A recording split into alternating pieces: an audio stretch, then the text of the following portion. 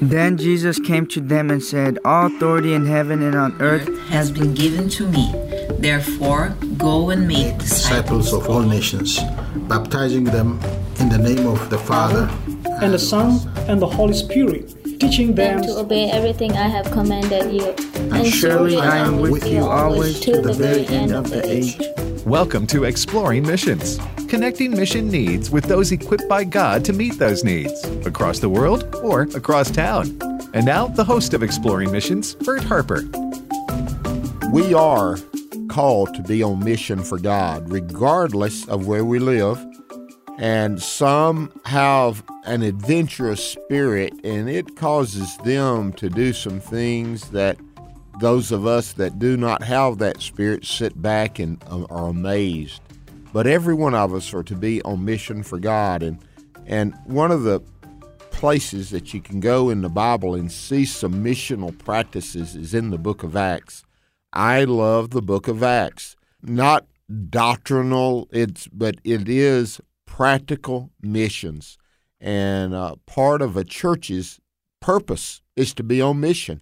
If they're just sitting there and taking in and not planting churches, not helping people share the Word of God, really, it'd be a shame to call themselves a church, because God put some qualifications on that. So we're looking today at 7 practices of missional purpose in our lives and cues that we can take from the life of Paul. My co-host, as usual, is Nathan Harper. Nathan's going to lead us through this, and you wonder why. Nathan is he's missional in his purpose. 5 years as a missionary to refugees, and even today looking at missional in a church, what we can do to reach others. And so it's one of those things, and I went to college, I went to seminary, but when it came to missions, Nathan is one of 3 people that taught me more about missions than anyone. And so, Nathan, I always appreciate your teaching concerning missions in the Bible, and it's just has helped me, and thank God it's helping thousands because of what we're able to do here on Exploring Missions. So dive in and take us through these 7 practices of missional purpose, taking cues from the Apostle Paul. Yeah, that's our prayer, is not only learning these and noticing these.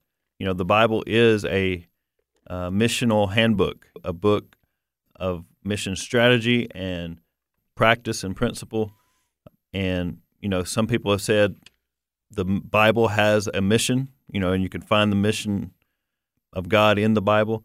And other people have said the mission has a Bible. Either way you look at it, we do look at the Bible to learn what to do. So yes. The real prayer is that we will put these into practice. Yeah, I always knew it was a handbook for Christian living, and I knew it was a theological statement. I knew it was a historical statement. But when I saw it as a missional book, it made the whole Bible better, but it made certain passages come alive. Yeah.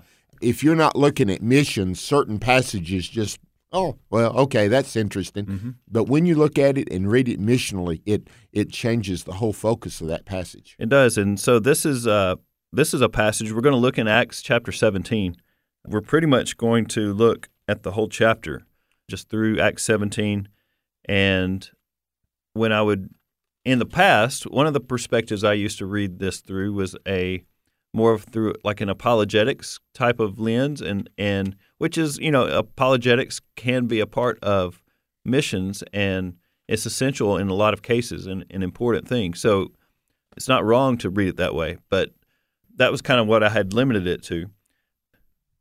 But then joining the mission field, purposely living incarnationally and intentionally, sharing the gospel, making disciples, seeing churches planted among internationals, then, this passage became more than just like a little apologetics text for me. Yeah, it changes things.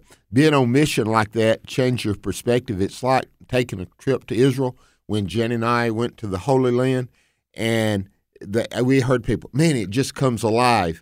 And now when I'm reading the New Testament and Old Testament, and I can visualize that location, it helps. So the same thing is true missionally. Yes. If you're wanting the Bible to come alive, get on mission for the Lord. Work with some people that are, regardless of who is in your community, God planted you there for the time being. And so whatever the people are there, there's the ones that God wants you to reach. Absolutely. So hopefully these 7 practices that we're just going to pull out of here of Acts 17, you'll be able to immediately start working on these and putting them into practice and prayerfully seeing fruit. But these are just basic things. So let's start looking in Acts chapter 17. Just real quick, I've kind of broken them down like almost as an outline. So the first section is verses 1 through 15. We're not going to read all that, but I do want to look at a few verses out of there. But the first missional practice for our churches, for ourselves, is to work in teams, okay?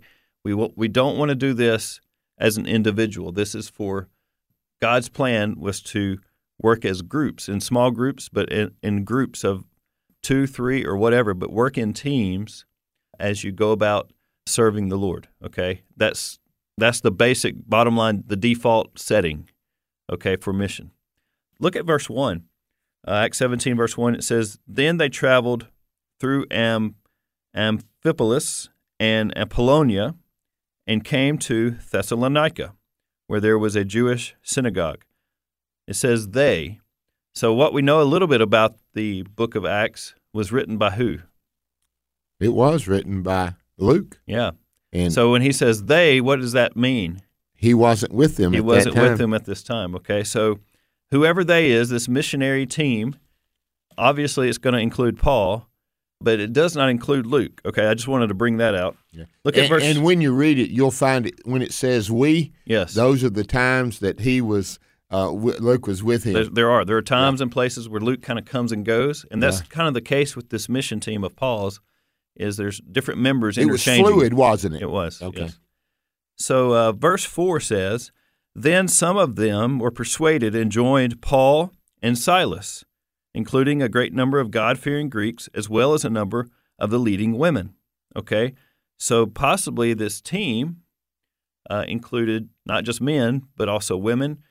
Obviously, there's Paul and Silas as a part of it. They were probably the leaders of this team, okay? And it wasn't just Jewish believers. It were Greek believers, okay? So, a multi-ethnic, more than just men serving on a team. And I think that's important as well. The more diverse we can be as a team, the more effective I think we can be. The diversity usually works in the gender issue, and you always do that with qualifications when traveling. Yeah. You always do that. You have to be careful. You have to be careful. And let me just make this suggestion. Make sure if you're married and one of those is going on a mission trip, make sure the other spouse, if they're not going, they're in full support of them going. You don't want to go on a mission trip, short term or whatever, when your spouse don't want you to go. Just take that as a caution and don't go. I just wanted to and that's through experience as a pastor, Nathan, that I've observed some things that didn't need to happen, and we found out later, well, their spouse didn't really want them to go. So, but also diversity, it could be ethnic, right? Yes. Racial, nationality. Yeah. It could be, but the common thread is Jesus Christ is Savior. Amen. No diversity there. That's exactly right. All right, let's look at verse 10. It says, "As soon as it was night, the brothers sent Paul and Silas off to Berea." So here we have Paul and Silas leaving from some of these towns that they were together with. Now Paul and Silas are going to split off of the group and go on to Berea, okay? So this is just kind of, we're tracking the narrative here a little bit. Now let's go to verse 14 through 16. It says, "Then the brothers immediately sent Paul away." Okay? So what's going to happen? Silas is going to stay. Paul went away to go to the sea, but Silas and Timothy stayed on there. Those who escorted Paul brought him as far as Athens, and after receiving instructions for Silas and Timothy to come to him as quickly as possible, they departed. What does that tell us? Paul is in Athens now by himself. Now, that wasn't Originally, I don't think that was a part of Paul's plan. It just kind of happened that way because circumstances dictate. And that leads us to our next. I got a feeling. I know what this is. Yeah, our next practice. You don't want to do it alone. You don't want to neglect your team. You want to work in teams. But at the same time, number 2, you must remain flexible. Got to. Okay? Sometimes you have to do things a little bit different than your pattern, than what's normal, than even what you originally planned to do. Okay? Flexibility is key when you're working in missions. I'd remind people of this. Chapter 16 is when he's in Philippi, and his common practice was to go to the synagogue. But in Philippi, there was no synagogue. So he didn't write them off the list and say, I'm going to the next town, so I don't have to break my tradition in my practice. Sometimes that tradition, your tradition, there's nothing wrong with good traditions. Don't you ever hear me saying that. But sometimes when those traditions get in the way of doing the will of God, you better be flexible. Yeah, let the context of the community to a point, to an extent, inform you of how you should do ministry. Okay? Here, I don't know if it was the needs of the community that were dictating it. It was just the circumstances and how they had to rush away from certain cities. And it was for possibly safety precautions and reasons, okay? But be flexible. Yeah, remain flexible. So flexibility is a mark of faith and trust in God, who has placed us in a difficult situation, okay? So you're being flexible because the situation has become difficult in some measure. And so to remain flexible is to demonstrate your trust that God's got you. And this didn't catch him by surprise. It might have surprised you, but remain flexible. It demonstrates your faith in God. Amen. Okay. Now, so here we have Paul in Athens, verse 16. It says, while Paul was waiting for them in Athens, okay, so he's waiting for for Silas and Timothy to show up. But is he just going to sit back and kick back and relax or hide out? Let me see. Who is this? The Apostle Paul? Let me guess. No, he's not going to sit back. No. It says his spirit was troubled within him when he saw that the city was full of idols. Okay, so you can imagine Paul strolling through the streets of Athens, and everywhere he looks, there's these idols, these statues. Okay, so his impulse, his mission impulse, his apostolic gifting, that flame that's burning within him is stirred up, and he's seeing all these idols. So he's going to go back to his strategy, okay? So even though you remain flexible, number 3, the third practice is you stay with the strategy. You stick to it. Amen. If you can stick to the strategy, then stick to it. You've already probably mentioned this a little bit, but what is generally Paul's strategy when he goes into a city? He always looked for a synagogue, and but in Philippi there was not one. And here we find out that there's a place, though, where people meet. So the strategy would be, see if you're right. So in Philippi, he found out where they were meeting was on the riverbank, and he went there. Here they find out they're meeting at a place there in Athens. What's it called? The Areopagus. Areopagus, yeah. And guess what? That's where he goes. Yeah. Let's read verse 17. It says, so he reasoned in the synagogue. So he went to the Jewish people, okay, first, and that's his strategy. So he reasoned in the synagogue with the Jews and with those who worshiped God, and in the marketplace every day with those who happened to be there. So he expanded his the synagogue plus, right? Yes. Okay. So Paul had a both-and strategy, not an either-or strategy, okay? Yeah. Both-and strategies are usually the best, okay? And the key to it is when you're working a strategy is to stay with it, is persistence, okay? His spirit was troubled within him. He noticed, he looked around and he noticed things. In other words, he had a passion for God's glory, and his heart was beating with God's heart. And when God looks at the city of Athens at that time, God notices those idols too, and notices people bowing down, paying homage, worshiping false gods. And that troubled Paul as well, just like it would trouble God. and it wasn't threatening. It was hurtful. It was, emotional. And he had such a passion for God's glory. He knew this is not right. I've got to proclaim the gospel, the truth that they have not heard yet. So they're worshiping these idols, these gods, in ignorance. I'm going to share the truth. One, in love, because God loves them. I'm going to love them. But two, I have a passion for God's glory, and he deserves their worship, not these idols. Okay, So all that's kind of overflowing in Paul's heart, but it comes out in strategy, okay? And he sticks to it. He goes to the Jewish synagogue. He goes to the Greek marketplace. All right. And he's there. He's talking with all the Epicureans, the Stoic philosophers, and they're kind of questioning him.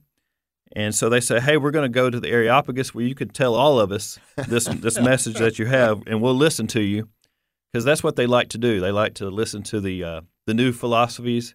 It's kind of like an academic setting. They like to bring criticism. They want to hear a new argument so they can shoot it down, right? And that's kind of what was going on here. So they're ready to shoot Paul down, and when he gets up and shares the gospel. But look in verse 21 kind of tells that. It says, now all the Athenians and the foreigners residing there spent their time on nothing else but telling or hearing something new. Okay? Sounds like a little bit like social media stuff, right? It does. That was the social media of that day. Yeah. And so what you do today, it's amazing how many people are dislike or whatever they say, the comments.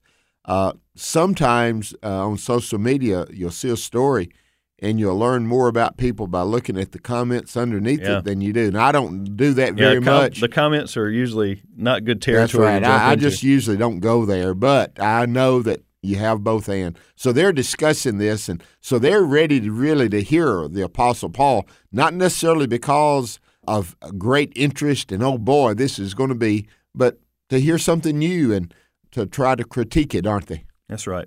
So he gets up and he shares. That's the fourth key, the fourth practice of a missional body, a church, a team, is to share with purpose. Okay, share the gospel, share with purpose. And you can see this is in verses 22 through 31. Let's look at a few things here. The first thing, there's really three parts to this, if you want to break it down. First, there's a patient observation. Look at verse 23, and Paul is talking here, and he's telling about his own process of why he wants to share this message with them, okay? It says, verse 23, for as I was passing through and observing the objects of your worship, I even found an altar on which was inscribed, to an unknown God. Therefore, what you worship in ignorance, this I proclaim to you. I know this, that which is unknown to you is known to me. Is that really what he's saying? Yes. So look at some of the words that Paul uses in this verse. He says the word see, okay, observing, found. What does that tell us about Paul? He was paying attention to his context. Remember what we said, let the context play a part in how you do ministry. Nathan, I remember going through some evangelism classes, and they said as you go in twos, when you go up to the house, notice things. Notice if there's bicycles. Notice if there's riding toys. Notice what's there. And when you see, you'll know possibly if there's teenagers there, there's children there. So observe your surroundings. Exactly. Is not just true of Paul. That's true locally as well. Yes. So, that's right there in my notes. Pay attention to your context. Notice where God is working, okay? And part of that is waiting for the God moment. Yes. Okay? For Paul, he believed this was the God moment. They brought him here to speak in front of these people. Does Paul ever turn down a speaking engagement? Not that I know of. I don't think so either. And every time you can guarantee when Paul speaks, who is he going to talk about? He's going to talk about Jesus. He's going to talk about Jesus. So it starts with our sharing with this purpose of Jesus. Starts with a patient observation of the context and the people that we're dealing with, okay?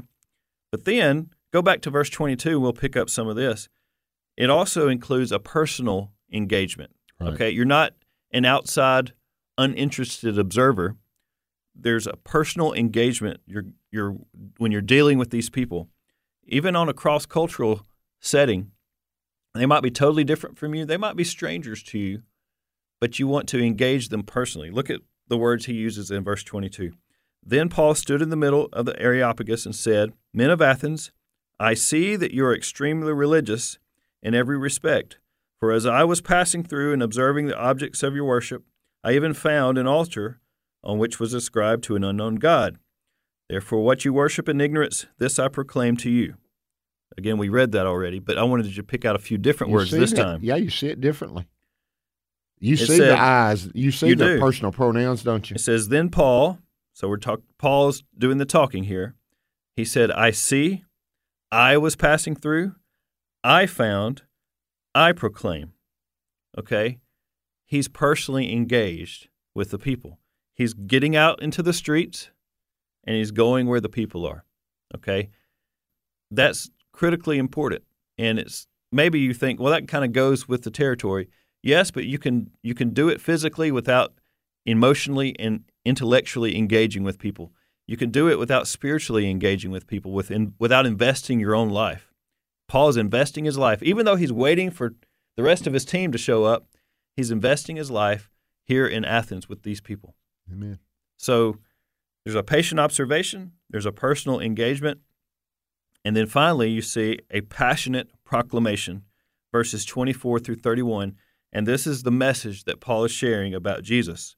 There's 3 parts to this. There probably would have been a 4th part if he would have not been interrupted. I believe he was interrupted. We've talked about this before. Yes, no doubt. But here's what he's sharing as far as the content of his message of the gospel. First, he's sharing who God is, God's revealed character, okay? So they had misconceptions about who God was, or these gods, plural might have been. But they did have that one statue, that one idol, to an unknown God.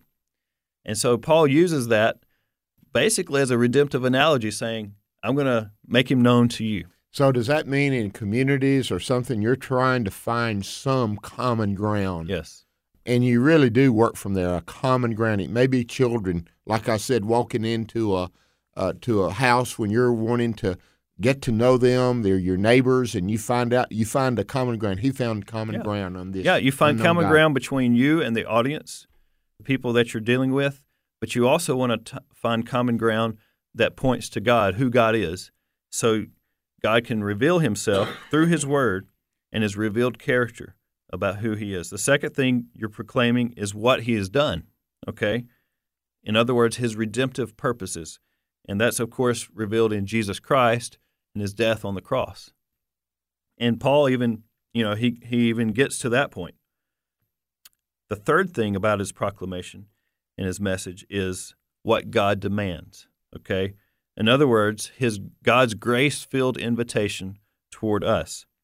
And, let's look in just verse 30, 31. Yes. Therefore, having overlooked the times of ignorance, remember, Paul said, you guys are worshiping in ignorance. So I think for Paul, he believes it's up to this point until they hear the truth, okay? So therefore, having overlooked the times of ignorance, God now commands all people everywhere to repent, because he has set a day when he is going to judge the world in righteousness by the man he has appointed. We know that's Jesus. He has provided proof of this to everyone by raising him from the dead. All right, so he's extending a grace-filled invitation to repent. I believe there's going to be more to Paul's message, but what happens here? When they hear of the resurrection, they do not let it go any further. It says, of the dead they mocked, and others said, we'll hear more. It's always that case. Yeah. There's those that believe instantly, those that do not believe, and then those, I want to talk some more about it. That hasn't changed, Nathan. That's right. So when Paul shares the message of the gospel, he packs up and leaves town, right? No, he doesn't do that. Not Paul. He does the fifth thing that we're talking about, and we're going to quickly run through these last 3 practices of living on mission. The fifth thing is you keep things open for follow-up. And just as you read in verse 32, some mocked and ridiculed. In other words, they're closing their ears and they're not going to hear anymore.